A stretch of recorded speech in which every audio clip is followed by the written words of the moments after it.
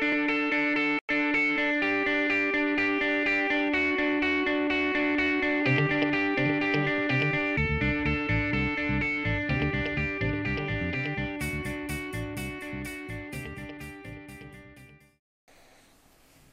evening.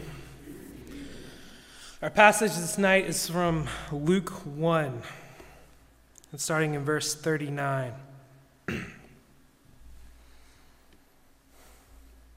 In those days, Mary arose and went with haste into the hill country, to a town in Judah. And she entered the house of Zechariah and greeted Elizabeth. And when Elizabeth heard the greeting of Mary, the baby leaped in her womb, and Elizabeth was filled with the Holy Spirit. And she exclaimed with a loud cry, "Blessed are you among women, and blessed is the fruit of your womb. And why is this granted to me, that the mother of my Lord should come to me? For behold, when the sound of your greeting came to my ears, the baby in my womb leaped for joy. And blessed is she who believed that there would be a fulfillment of what was spoken to her from the Lord."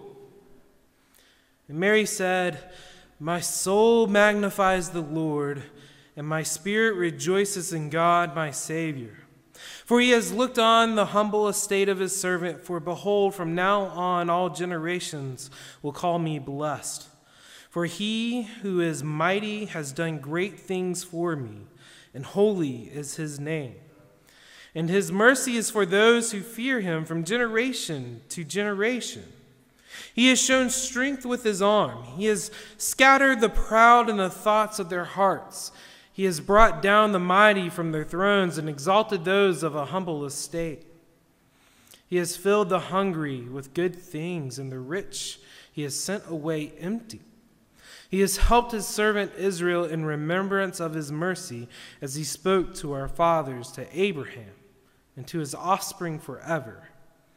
And Mary remained with her about 3 months and returned to her home.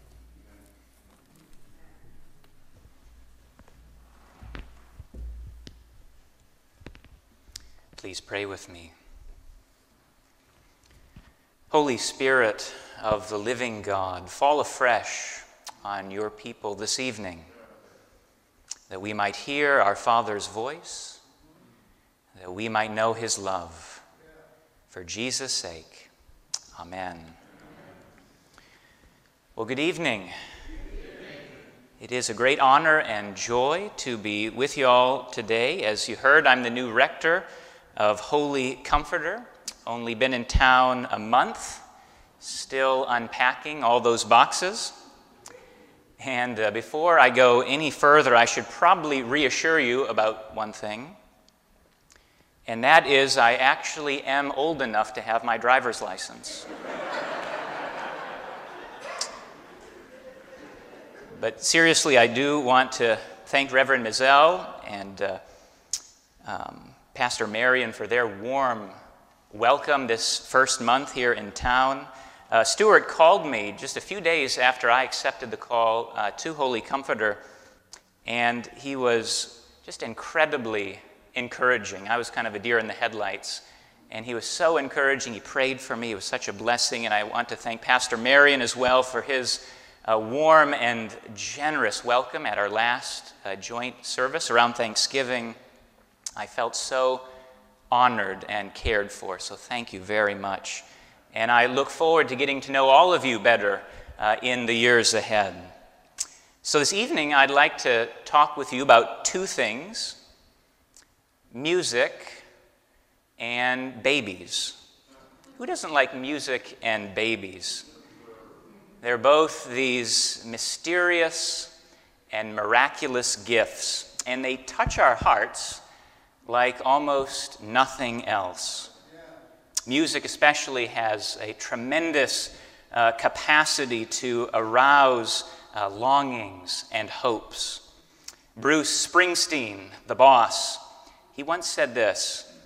He said, "A great band searches for the same kind of combustible force that fueled the expansion of the universe after the Big Bang. They want the earth to shake and spit fire. They want the sky to split apart and for God to pour out. It's embarrassing to want so much and expect so much from music, except sometimes it happens. Sometimes it happens. The sky splits apart and God is there. Mary's Magnificat is one of those moments where it happens, where God is revealed in song. You remember the context. The Virgin Mary has been told by the angel Gabriel she'll give birth to the Savior. Mary humbly accepts this calling, saying, "Let it be to me according to your word." She then goes on this journey of about 100 miles to visit her relative Elizabeth, who's also pregnant. And as these two pregnant women greet one another, something extraordinary happens. We read that Elizabeth's baby leaps in her womb. Now, my wife, who is here with us tonight, is also pregnant with our fourth child. And I've always found that one of the wildest things about pregnancy is feeling the baby move under your hand. It still gives me goosebumps. It's like a little baby seal swimming from one side of the tank to the other. If you've been to the Columbia Zoo, you've seen it. But here with Elizabeth's baby, this is no ordinary leap, because at this very moment, Elizabeth is filled with the Holy Spirit, and she cries out in a loud voice, "Blessed are you among women, and blessed is the fruit of your womb. And why is this granted to me, that the mother of my Lord should come to me? For behold, when the sound of your greeting came to my ears, the baby in my womb leaped for joy." Now, this baby's leap is no ordinary leap. It's a leap of joy in the presence of the Savior. And with it, John the Baptist becomes the youngest prophet in history, pointing to Jesus before he's even born. Isn't it amazing that babies still in the womb have the capacity to know God and to proclaim him with joy? As the psalmist foretold, out of the mouths of babes you have ordained praise. And of course, this should be our natural response to Jesus. Rejoicing, not analyzing, not brooding, not questioning, but rejoicing. Next week, we'll hear the story of the angels bringing tidings of great joy. And then we'll hear of those wise men seeing the star over Bethlehem and rejoicing exceedingly with great joy. Yes, joy is in the air, and it's this joy that leads Mary to burst into song, perhaps the most famous song in the history of our world. My soul magnifies the Lord. My soul enlarges, amplifies, projects the Lord so that all may see and know him. Mary wants others to see what she sees and to know what she knows. And what is it that Mary sees? Well, she proclaims it boldly in this song. And it's really two things that we're going to look at tonight. Two things. First, what God has done for her. And then number two, what God has done for others, for those around her. You see, the first half of the song is in the singular, and the second half of the song is in the plural. So first, what God has done for Mary. Verse 48. God has looked on the humble estate of his servant, Mary sings. The God of the universe has taken notice of this peasant girl. And this is staggering. This completely defies all of those enlightened religions which say God has better things to do than meddle in the affairs of human beings. No, this God takes notice, and he cares about the lowly. As the prophet Isaiah foretold, he's Emmanuel, God with us. A couple years ago, I spent some time in some rural towns in India. And I mean India, not Indiana. And I have to tell you, there's rural and then there's rural. You know, backcountry Minnesota, where I grew up, I had a rusty old pickup truck to get me around, and the nearest stoplight was 10 miles away. But let me tell you, backcountry in India, and you're plowing with oxen, you're washing your clothes in a dirty pond.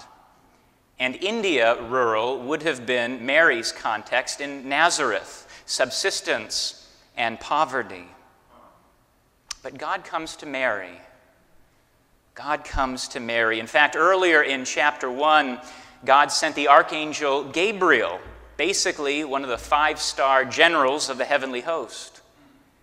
You know, Gabriel had only appeared to 2 other people in all of recorded human history.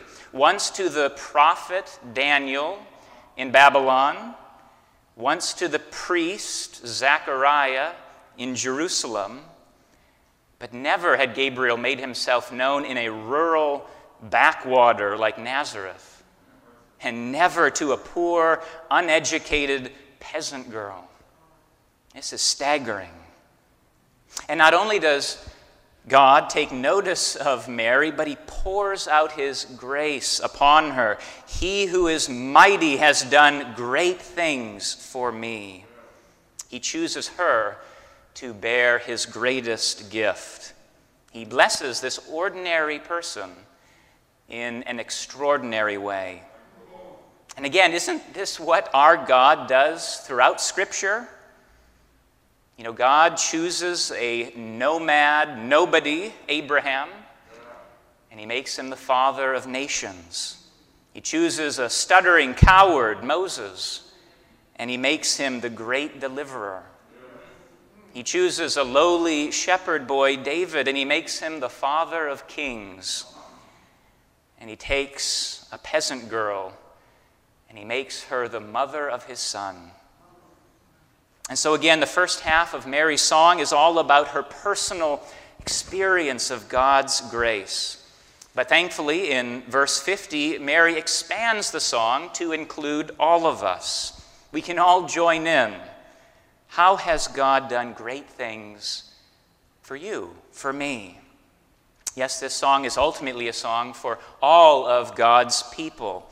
And this is where Mary goes now in verse 50, celebrating what God has done for others.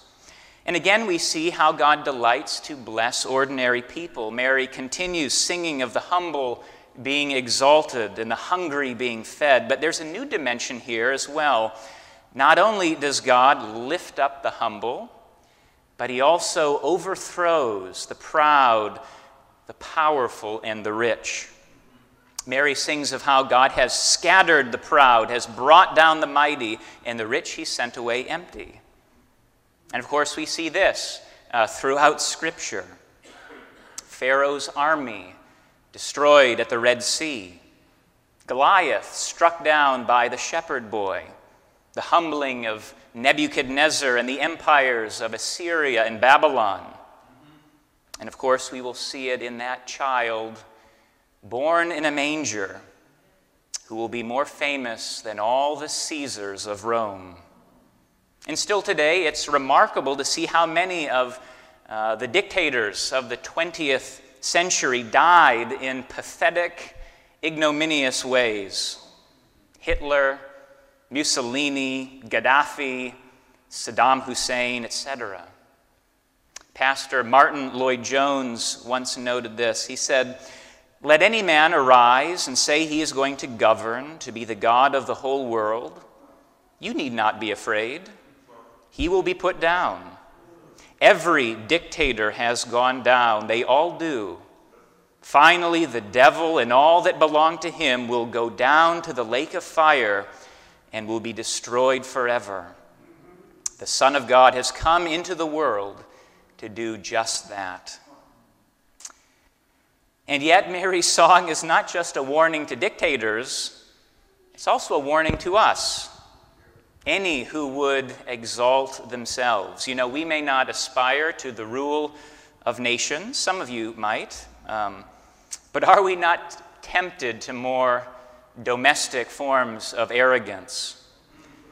Jane Austen, in her novel Persuasion, she has a striking passage where she describes this kind of conventional pride. She writes of Sir Walter Elliot, a proud man with a habit of judging the appearances of women. Austen writes of Sir Walter, he had frequently observed as he walked that one beautiful woman's face would be followed by 30 or 35 frights. And once, as he'd stood in a shop, he had counted 87 women go by, one after another, without there being a tolerable face among them. Now, this may be an exaggerated form of pride, but I wonder if things like social media are not an incredible temptation for self-inflation and the harsh judgments of others. It's all around us. And yet the sobering truth is that even if we did achieve our most inflated dreams, if our dreams do not involve the Lord, they will ultimately turn to ashes in our mouths, and he will send us away empty, like the rich young ruler. I'm reminded of the sad words of Freddie Mercury, the lead singer of Queen. He said, "You can have everything in the world and still be the loneliest man, and that is the most bitter type of loneliness. Success has brought me world idolization and millions of dollars, but it's prevented me from having the one thing we all need, a loving, ongoing relationship." My friends, let me suggest that at the end of the day, we don't just need the earth to shake and spit fire, the sky to split, and for God to appear. We ultimately need him to save us. We need him to rescue us. We need that loving, ongoing relationship. And this is where Mary is driving her song, because the blessing that Mary celebrates are not kind of generic blessings out there for anyone, but no, they're profoundly relational, personal. Because, of course, all of the blessings she describes are focused on the baby in her womb. These blessings orbit around his center of gravity. One of the amazing things Mary does in her song is to quote or reference 11 different books of the Old Testament.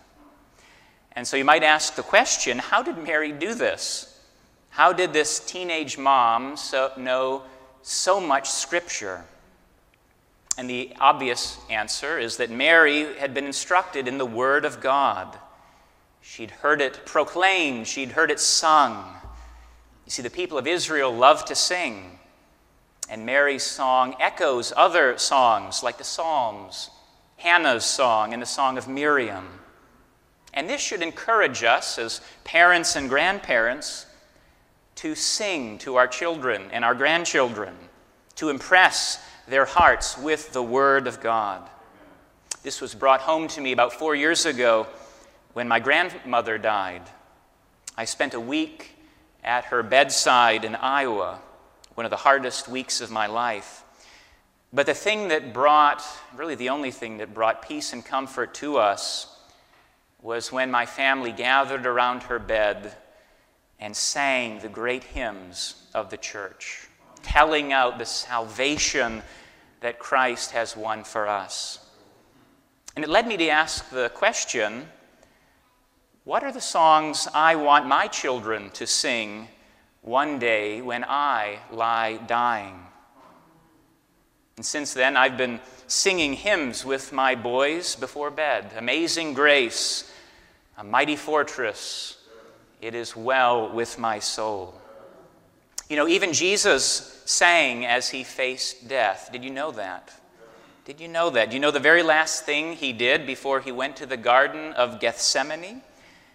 The Bible tells us he sang a hymn with his disciples, because there is power in singing of the salvation of God. It's what the angels are doing right now around God's throne. Now, Mary doesn't sing to show off her Bible knowledge.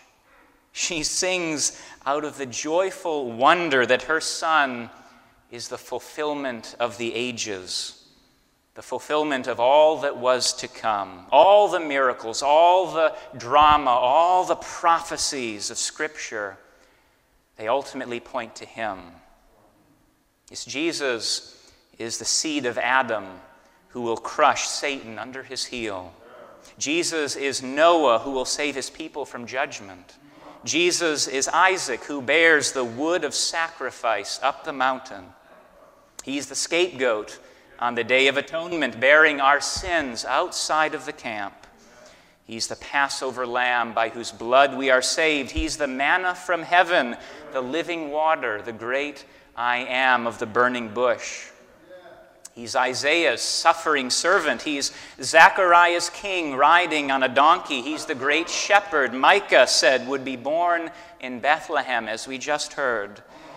He's David's rejected stone that has become the cornerstone. He's the one Daniel saw in a vision like the Son of Man, who would be given dominion and honor. Ultimately, he's Isaiah's light of the world dawning on those dwelling in darkness, the wonderful counselor, the mighty God, the Prince of Peace. My friends, do you know him? Do you know him? Do you have a personal relationship with him? Do you leap like John the Baptist when you hear his name? Do you sing with Mary, magnifying God for what he has done?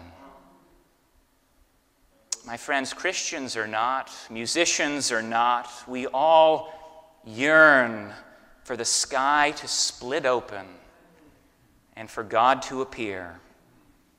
And Christmas is the celebration of just that, the day it actually happened. The star in the sky, the anthems of angels, the light of the world breaking in. The King has arrived, my friends.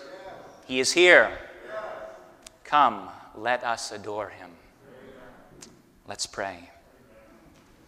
Father, we thank you for your word to us tonight. And we do tell out, Lord, the great and mighty things that you have done for us. Thank you for sending your Son. Lord, thank you for knowing us intimately.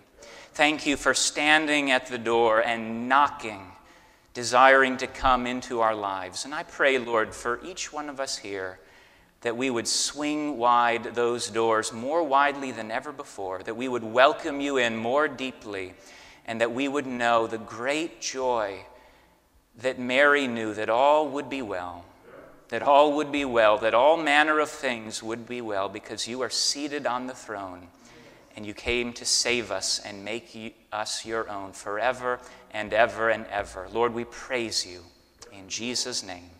Amen.